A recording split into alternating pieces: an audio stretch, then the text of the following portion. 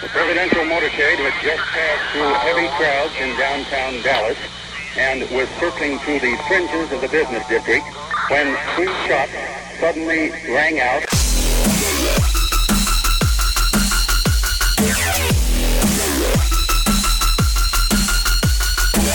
Destroying the media lies and dismantling the narratives.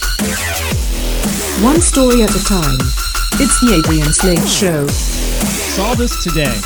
I seamlessed a $22 avocado toast, and this is what arrived. And man, it's a box with like a sad piece of toast, avocado all over to the side. It looks horrible. This is from Taylor Lorenz. She's a staff writer for The Atlantic. And The Atlantic, you know, it's like one of those pseudo-highbrow, like The New Yorker and all of those kind of liberal publications. Well, yeah, she's a staff writer for them, and she caught a bit of grief over this whole thread that she put up about avocado toast, which, you know what? My wife likes avocado toast. I'm not a big fan of it. You know what, though? I'm simply not going to ever buy avocado toast because it's such a trendy millennial thing to do. Okay? You know, but that's just me. I've always been that way. You know, the Titanic came out. Everybody's going, you got to see this movie, The Titanic. I boycotted it, never saw it until probably a couple of years ago. And it wasn't even by choice. My son was obsessed with The Titanic. We actually sat down. He made us watch a computer-generated account of the Titanic sinking, the moments of it, and it went for like 2 hours. It was on YouTube. And it was really funny too, by the way. This is just a side note. It was really funny because it got to a point where this computer-generated account was so serene with the sound of the waves, and then it would scare the crap out of you every 5 seconds with this flare that would show up. It just boom, and everybody would jump in the house. But so I actually, you know, it's the same thing with when people started shaving their head once Pearl Jam and everybody did in the mid-'90s. Well, I grew mine out. So I'm not going to go with the avocado toast, okay? Just letting you know that. But so she orders this $22, avocado toast that she got through Seamless, which is this, online delivery app. And she said, yeah, I know. I played myself here. I was hungry and I was lazy. Then she said, well, the replies to this devolved just as predicted. One came in and said, modern women can't even make this themselves. That's why they support human trafficking and slave labor. Another person jumped in and said, we need a livable wage. People need to raise the minimum wage to 1 avocado toast per hour. Another one said, millennials, it's my right to force society to pay for my birth control because of healthcare and its expense. Also, millennials, $22 avocado toast. This Democrat paid $22 for toast and avocado, and we're supposed to trust them to run our economy? Now, she goes on to say, to clear a few things up about my viral avocado toast tweet, luckily I don't have student debt, so no, I'm not buying food instead of paying down interest on my predatory loans. Yes, I could have made my own toast, but I didn't have all the ingredients. Yes, I could have gone to the store, but I was actually helping my boyfriend move all day yesterday and then was out late, so guess what? I was being lazy. Luckily, I'm in a financial position where spending $22 in one day isn't going to break the bank. The toast was supposed to come with a salad for what it's worth. People keep relating this toast to socialism, birth control rights, feminism, healthcare, human trafficking, minimum wage, Hillary Clinton.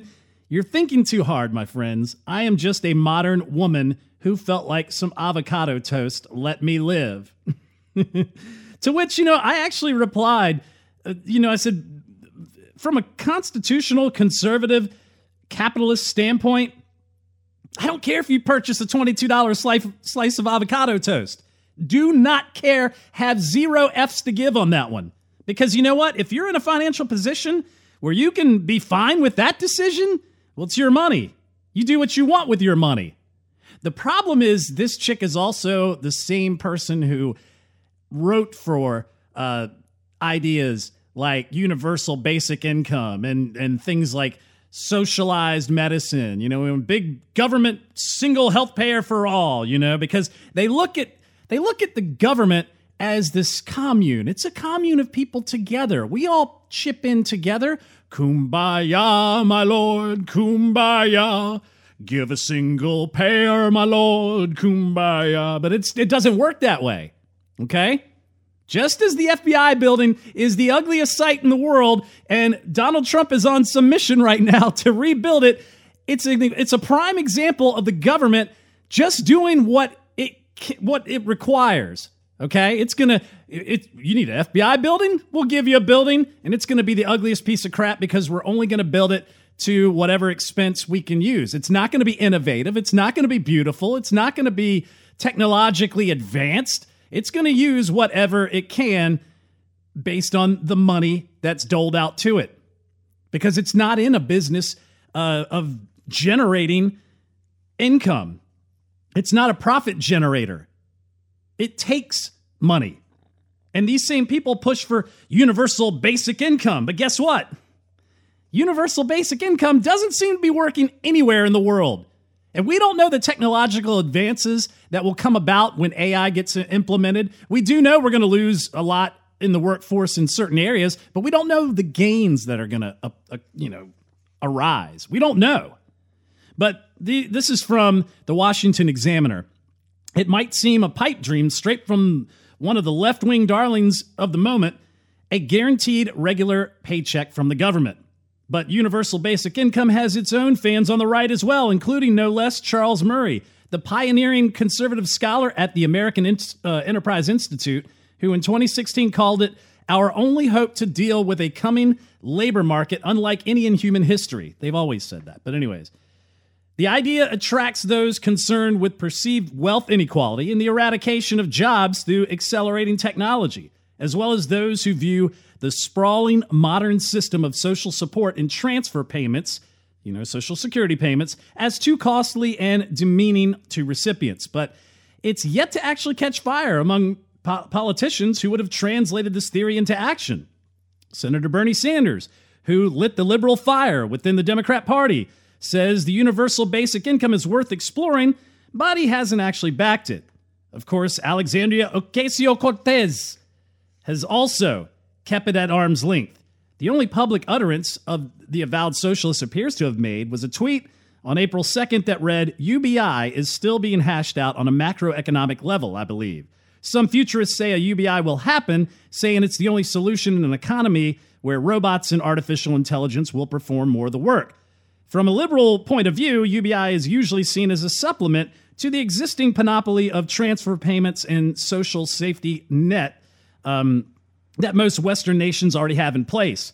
They often place it alongside plans for universal government-sponsored healthcare, tuition-free college, other expansive spending roles as cornerstones of their vision. But it hasn't worked in Finland.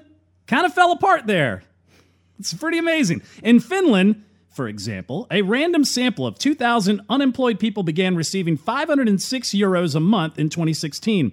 The Finnish agency that runs the program, Kela, the Finnish Social Security agency, which they failed to mention in this article, I actually found that somewhere else, had sought it be an extension of it, but the government rejected that, and the program will wind down next year as planned. Statistics and findings of that pilot program remain closely guarded. It's amazing. In Ontario, Canada, a small-scale UBI program began in 2017, and in Scotland, too. A debate about UBI began in November when the government announced it was providing more than $325,000 in seed money to begin UBI programs in pockets of Edinburgh and Glasgow. In the U.S., some municipalities are moving towards some form of UBI, including California, the city of Stockton, which declared bankruptcy in 2012 and hopes to float its UBI in August. Yeah, give them that opportunity. I'm sure that's going to work out swimmingly. The money to provide 300,000 people there with $500 a month won't come from the strained public coffers, however, but from outside groups. Yeah, that's how it's going to work. And this is actually one of the co-founders of Facebook's idea. But from Bloomberg, they said Finland's basic income test wasn't ambitious enough. The payments encourage beneficiaries to take work that doesn't pay a living wage. What? You don't say. The Finnish Social Security agency, Kela, has failed to secure the funding it needs to extend its UBI experiment beyond the year. Although it's sad that this grand leftist idea is suffering a setback, Finland's trial effort deserved its fate Before the experiment was approved by the government in 2016, Keela officials talked of paying the equivalent of $974 a month in unconditional income to test groups of working-age citizens. But by the time the program began last year, the amount was whittled down to the equivalent of $683. If they extended this to the whole country, the cost of the earlier proposal would have exceeded the Finnish government's entire revenue. Of course, it does not work. I mean, they talk about this in other areas, in the Dutch city of Utrecht, in Ontario, Canada, and all these other locations where they've tried it out and it just doesn't work because you can't pay people not to do anything. I mean, it also says, here's one of the really key statements I thought was pretty amazing. Keela is not promising to release any results of the experiment, which involves 2,000 people, until the end of 2019, but it was clear from the start that the basic income, even such a low one, is an extremely expensive way to boost precarious forms of unemployment. I call that a market distortion. I mean, think of the ramifications. If the government injects money into the populace, they might decide to work shorter hours. They might take jobs that are unsustainable for lower wages. Those jobs may become situated in a new market price for those looking for employment, Or maybe it boosts forms of employment that wouldn't be economically viable on its own. That's what it does. When you pay people to not be incentivized, they're not going to do anything. They're going to find other things to do, and they're not going to be productive. And we don't know what kind of avocado toast is coming down the line, but we don't need to have somebody pay $22 for our avocado toast just because we don't have the incentive to take that job on ourselves. Back in a second. This is Adrian Slade. The Adrian Slade Broadcast. So universal basic income doesn't seem to work anywhere, no matter how they contort it. Daddy's allowance is not only unsustainable, but it causes market distortions in the labor market. It props up jobs that shouldn't even be propped up. But again, the question is always, how do you pay for it? But like every progressive program, it's always because they just didn't implement it properly or correctly, and they didn't put enough money into it, or even both. It's funny how capitalism was implemented and didn't really even need a reboot, did it? Nope. Again, I always say this, capitalism, the free exchange of goods and services for those who want to return, is a perfect system. It's we as sinful, corrupt beings, creation that is corrupt, that taint and corrupt the system.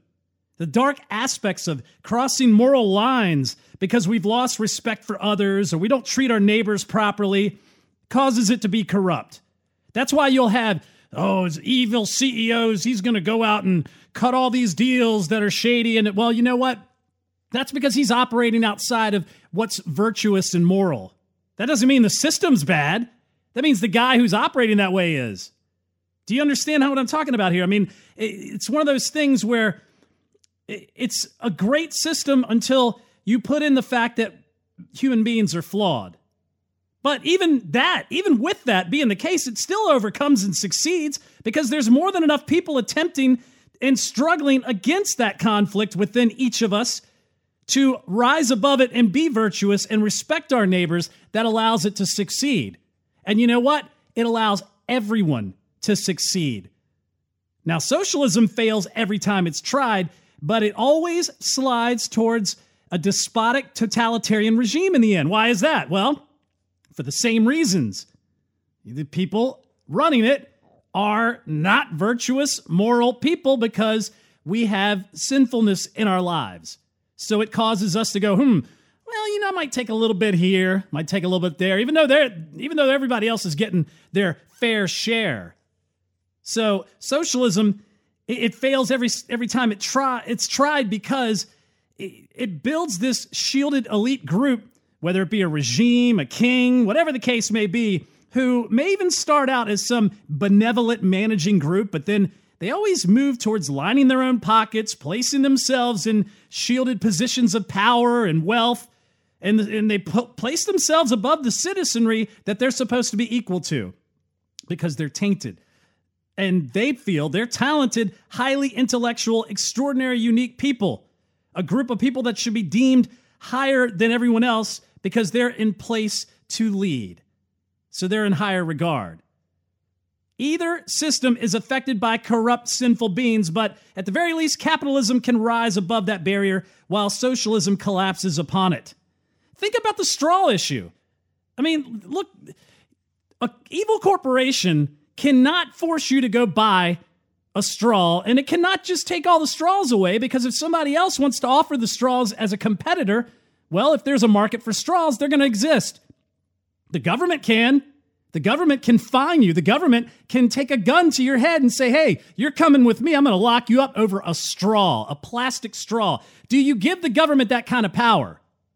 So that's what the left doesn't understand. But when they look at things like Bernie Sanders' Medicaid for all or Medicare for all, a plan that the AP had said would increase government healthcare spending by $32.6 trillion over 10 years, according to a study by a university-based libertarian policy center.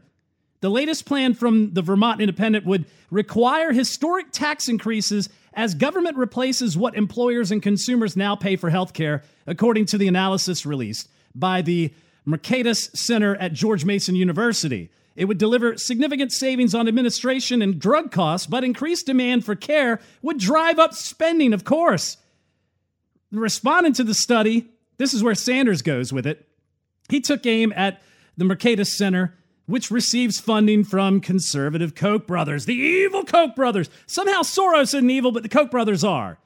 He says, if every major company or country on earth can guarantee healthcare at all, why achieve better healthcare outcomes while spending substantially less per capita than we do? It is absurd for anyone to suggest the United States cannot do the same.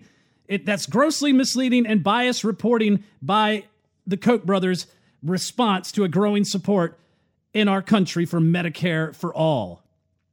Sanders' office has not done a cost analysis, a spokesperson said, but the Mercatus estimates are within the range of other cost projections for Sanders' 2016 plan. So, yeah, he didn't take the time to calculate the cost, but you know what he did do? He got those mean old Koch brothers. Never mind, that he didn't even think about the cost. Let's look at the United Kingdom's government-run healthcare. God keeps lifting up a veil from overseas so that we actually get a glimpse of what's to come of government-run healthcare. And it verifies everything we said. The left calls us conspiracy nuts, thinking that, as they say, death panels don't exist. We think that they do. They may not be in name, but in functionality and practice, they do. Charlie Gard, Alfie Evans, none of them were deemed services, or none of them were allowed services because government decided it was impractical, but they did so because they weren't able to justify the treatment. It's the government's interest. They wouldn't even let them go seek outside treatment. And then there's the story of a teenager being denied a heart transplant. Why would he need to be denied? Why would you need to be denied? The government has their interest at heart, not yours. What cost is it to the government? What burden is it placing upon the government? That's not your interest nor your child's interest. So now we can calculate how the government program will impact something. And when you do, you can see how it affects your interest. You will also see how it affects the market price. Think of private schools versus publicly funded competitors. They can operate below the sustainable revenue levels because of the deep pockets of government. But the supply to the private sector is smaller of customers, and the cost to be profitable is higher. Competitive wages for talent, labor, tuition rates, all are affected. But regardless of all this, the Ocasio-Cortez-styled challengers are arising from all over the place. And you know what? Alexandria Ocasio-Cortez can't even figure out which side they should flip. Which color is her party, and which color should we flip the seats in Congress towards?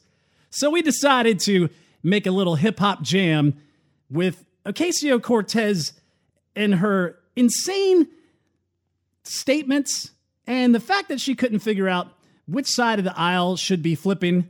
We decided to put it into a nice little hip-hop ditty for you to enjoy. We're going to flip this seat red in November.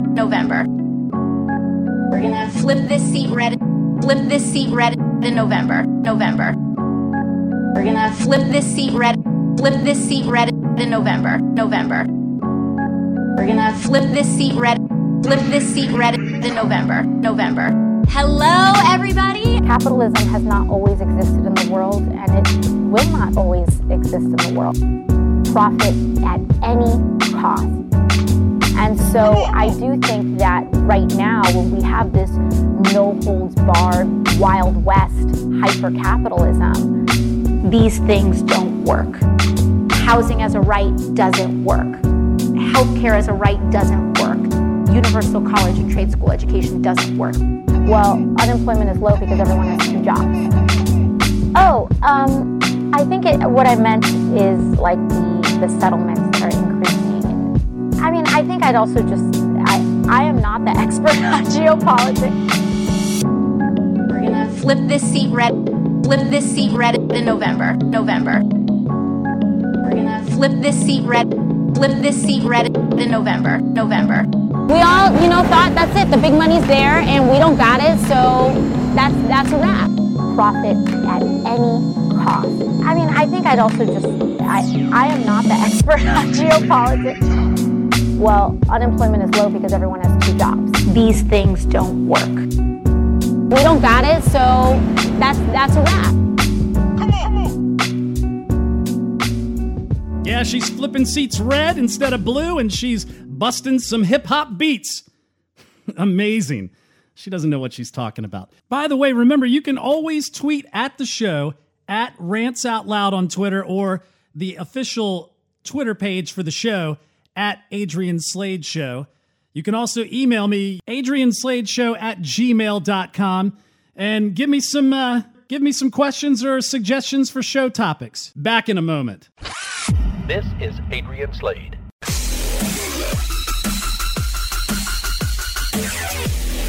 The Adrian Slade Broadcast.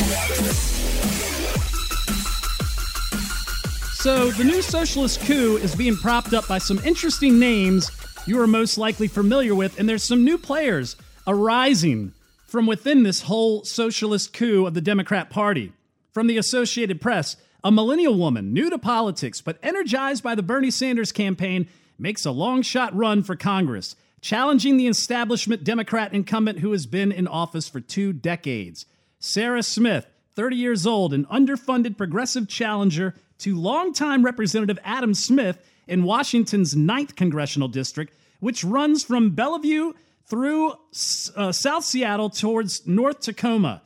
She's actually thrown her hat into the ring. She was recruited to run by some national organizations that endorsed Ocasio-Cortez, and she embraces the comparison. She's running on a Sanders-esque platform of single-payer health care, free public college, refusing corporate donations, yada, yada, yada.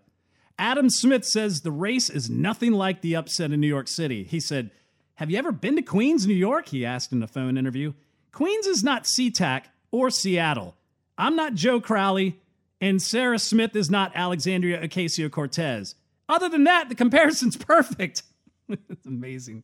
Smith doesn't even live in the district. And that seems to be a running theme with the Democrats' party's offerings. Haven't you noticed that? No one ever lives in the district they want to represent.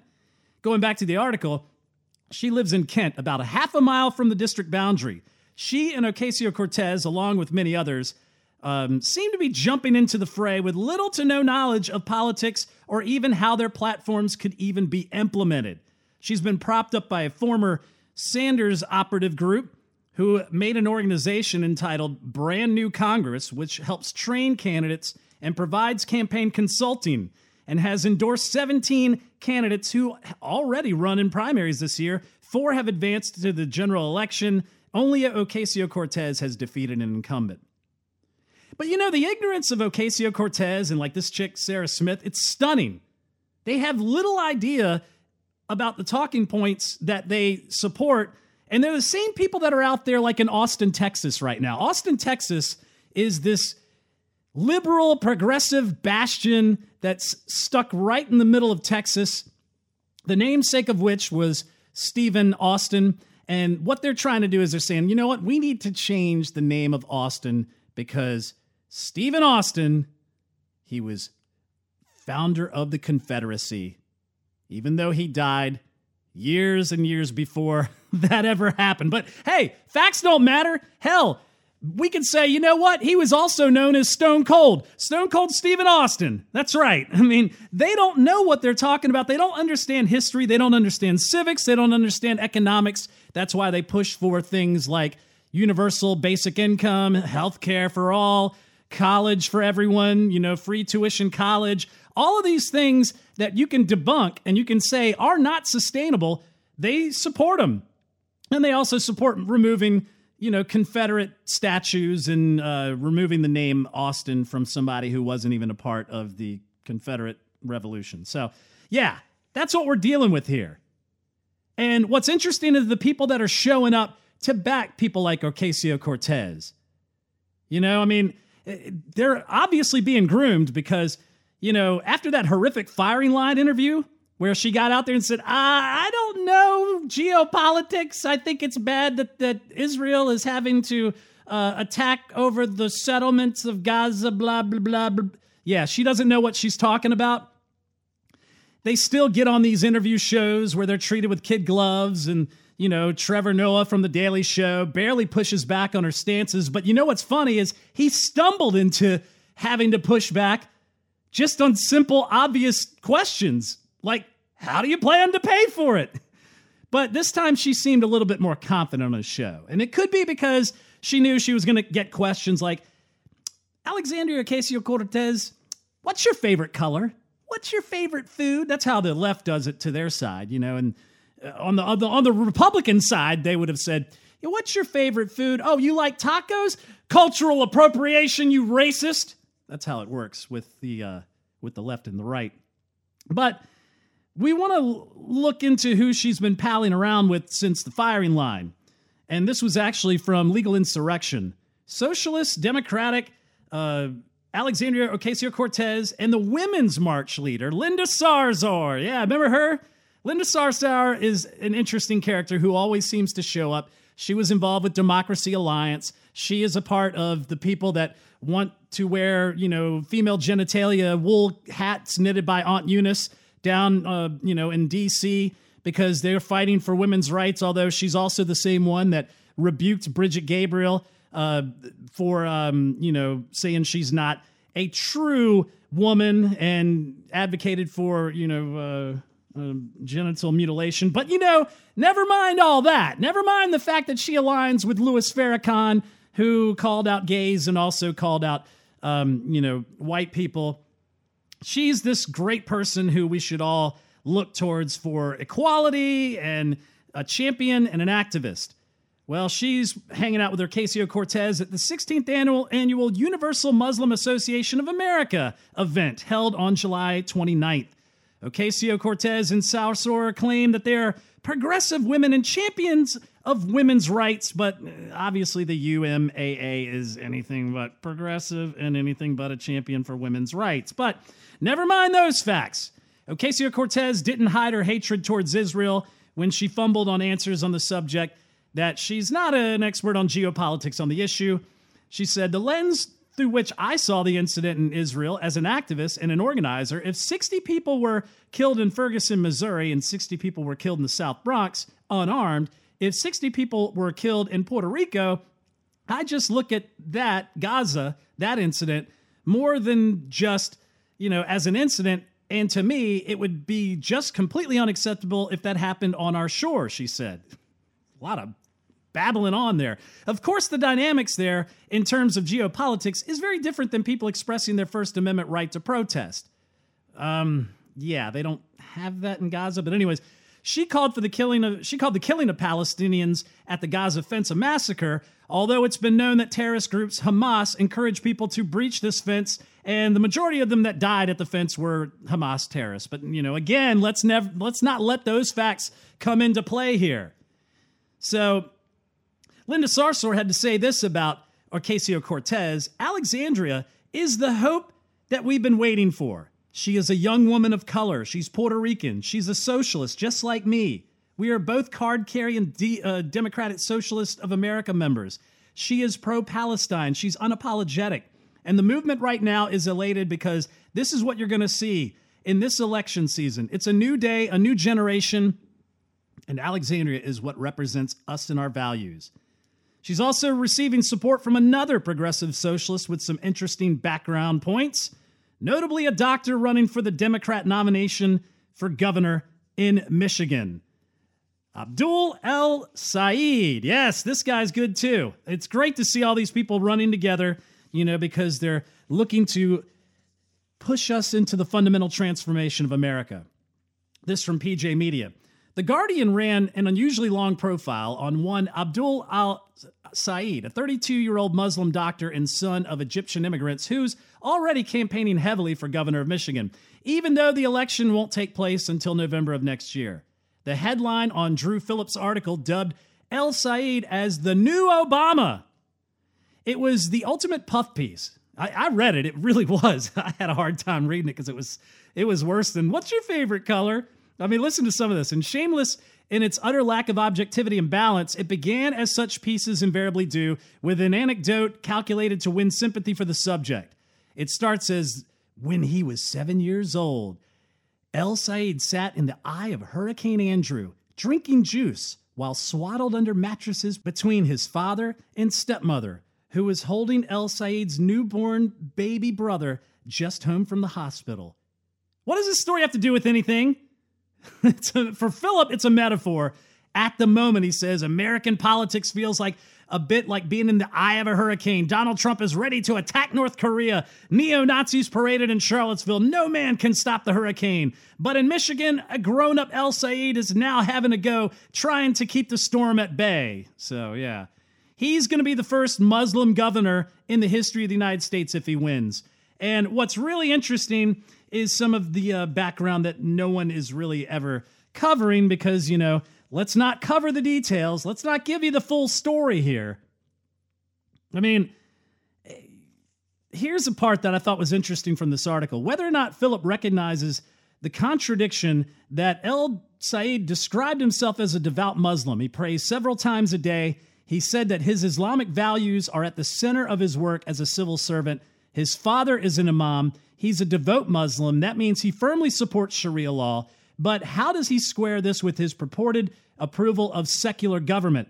Is he a devout Muslim or a devout believer in the separation of religion and state? You can't be both. But he confronted this, and this is what they said about his approach towards the religion issue.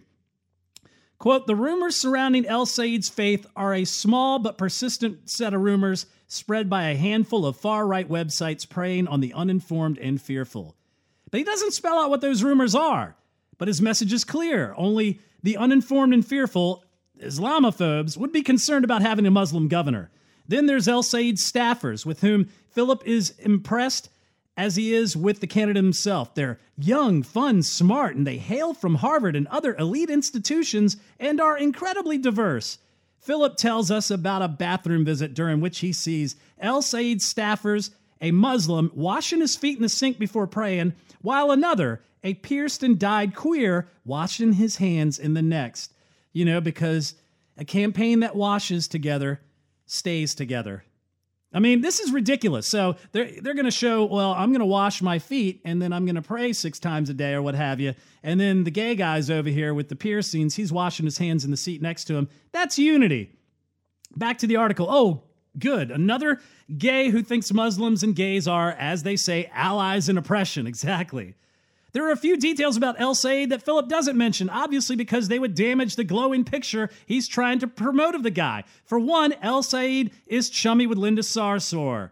Yeah, that's right. At the University of Michigan, El-Sayed was vice president of the Muslim Association, the Student Association, and affiliate of the Muslim Brotherhood. Wow, that's not good. And it goes on further to state that while he was in school, in 2012, he was in med school, El-Sayed received a Paul and Daisy Soros Fellowship. Paul Soros, who died the following year, was George Soros' brother. Some sources maintain that the Soros Empire is funding Sayed's campaign and grooming him to eventually become president. That's what we're dealing with, and they're all backing these democratic socialists like Ocasio-Cortez. Don't forget, tweet at the show on Twitter, at Rants Out Loud. You can also follow the official Adrian Slade Show Twitter page, at Adrian Slade Show. Email me some content requests, adriansladeshow@gmail.com. Back in a second. This is Adrian Slade. The Adrian Slade Broadcast. So just to recap a bit, universal basic income, yeah, that doesn't work. And they are all dropping it in the places that it's being tried. You know, the healthcare, universal healthcare, government-run healthcare, unsustainable, economically unviable. And it's funny because when you talk to these people that claim to be socialists, these big government progressives, they always say, and I was reading an article that actually brings this up. It's kind of ironic that he mentions it because I get it all the time online. When liberals define and defend socialism, they go, what, you don't want roads and firefighters and police and infrastructure? And I'm like, those are necessary government, essential government services. That isn't socialism. And infrastructure, I love when they bring that up. That's the elusive infrastructure. That's where they go, hey, I want to sound smart and I want to defend all the big taxes because, you know, everybody should pay their fair share. And if we all chip in, you know, to the First National Church of Gov, if we tithe our 10%, then we can have infrastructure. Well, infrastructure, let's talk about that because they go, well, look at China. China has some of the most amazing airports. Yeah. You know what else they have? They have tons of pollution. They have built the world's largest air purifier. Go look it up. It's amazing. And when you see it just streets away from this beautiful airport, people are walking out with SARS mask on, looking like they just defogged the place for SARS. And they're walking out, you know, with these medical masks. That's a great little haven right there, you know? It shows how little they know about socialism, to be, you know, honest in the first place. But they always have to go to the Nordic utopia. And I love this quote that the article that I'm about to reference kind of, it says, can someone find me a conservative arguing that Venezuela is crumbling because of an abundance of fire trucks? Exactly. I mean, the liberals always go, well, it works in Denmark and Sweden and Norway. You know, Ocasio-Cortez and Sarah Smith and Bernie Sanders, the Santa Claus list that they have, free college, government-offered health care, mandatory, paid maternity leave, tons of welfare benefits.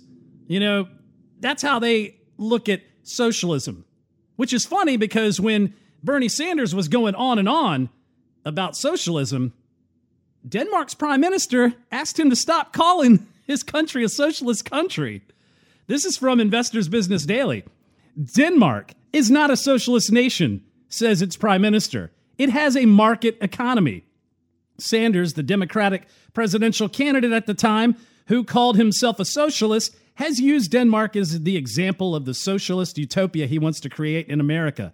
During the Democrats' first debate, he said, we should look to countries like Denmark and Sweden and Norway and learn from what they have accomplished from their working people.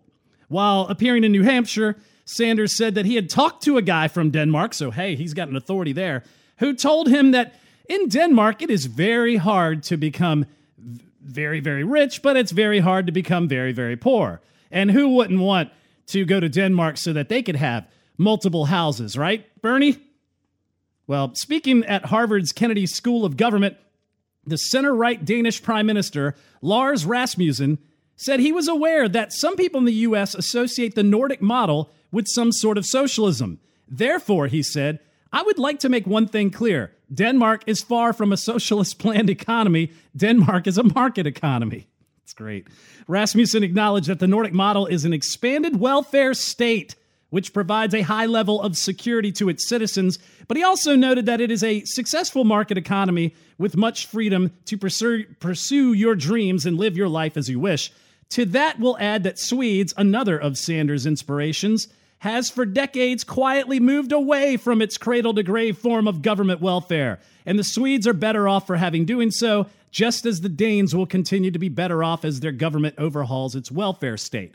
Remember, socialism is government ownership of the means of production. So when these idiot democratic socialists go running around saying, well, we want democratic socialism, we want nice socialism where everybody likes it. Well, you're still talking about Venezuela. Quit acting like you don't. They're the first ones to say, oh, Venezuela is not a socialist country. Well, they did kind of, I don't know, take over the oil industry and oil production and then peg their dollar, whatever their currency was at the time, to it, to where now it's what, one Venezuelan, whatever it is to $1 million US dollars because of inflation. It's unbelievable. So, the thing that they have to realize is the government owning the means of production is what socialism is. It's not just big bloated welfare. And that's the funny part of it all. That is what Denmark and Sweden and Norway, that's what they operate under.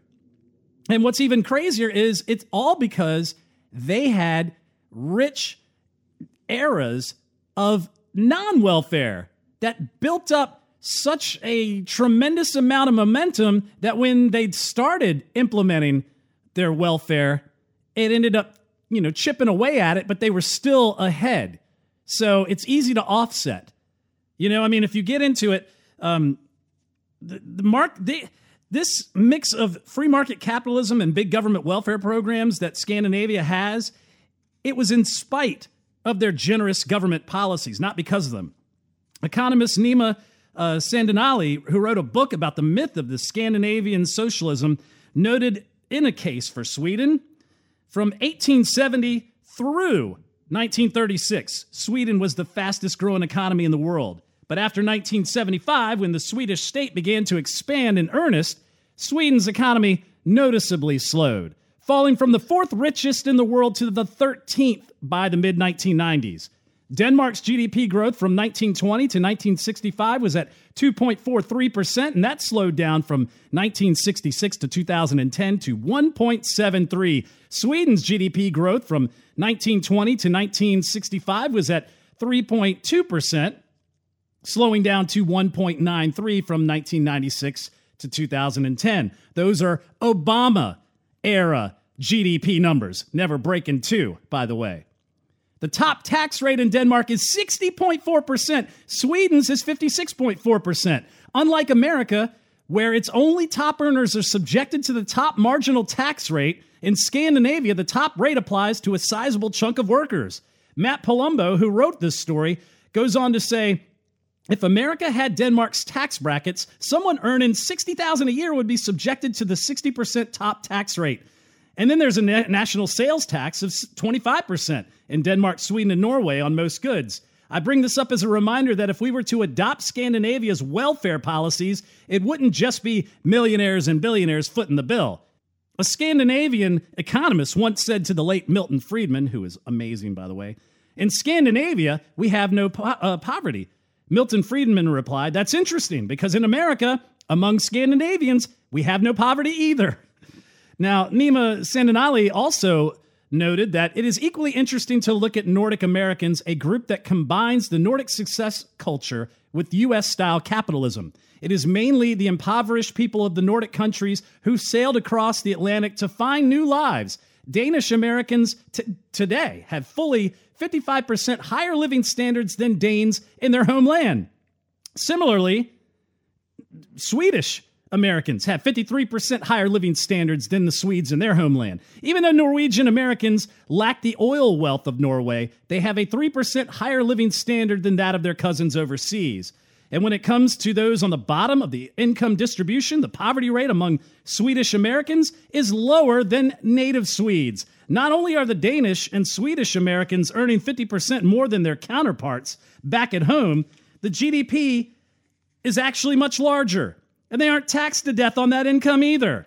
According to Fraser's Institute Economic Freedom of the World Index, there are plenty of areas where Scandinavia is more business-friendly than the United States, despite the noted extreme taxes on its citizens. For the most part of history, they've had a lower corporate tax rate than the U.S. Denmark taxes its corporations at 24.5%, Norway at 27%, Sweden at 22%. the Trump tax cuts, America finally brought it down to 39.1. And according to the World Bank, Denmark is the third easiest country to do business with globally, beaten only by capitalist Singapore and New Zealand. So we know that giving a competitive tax rate is going to bring business. And if we lower the tax rate on our citizens, more money is in their pockets. And the more you implement welfare and big government programs, the more you slow your growth. If the last 8 years hasn't shown you that under Obama, then nothing could show you this. So that should debunk this silly little socialism experiment bandied about by Ocasio-Cortez and Sanders. I'm Adrian Slade. Thanks for tuning in. You can listen to us every weekend on Mojo 50, the new platform for libertarian, conservative talk on Dash Radio as well. Also, check out the podcast, iTunes, SoundCloud, Stitcher, Google Play, Spreaker, TuneIn, iHeart, Spotify, and various other podcast platforms. Get the free Roku channel in your streaming store. Also, you can donate patreon.com/Adrian Slade Show, $2 a month or whichever amount you wish. You can also check out the blog, adriansladeshow.com. We'll see you guys next time.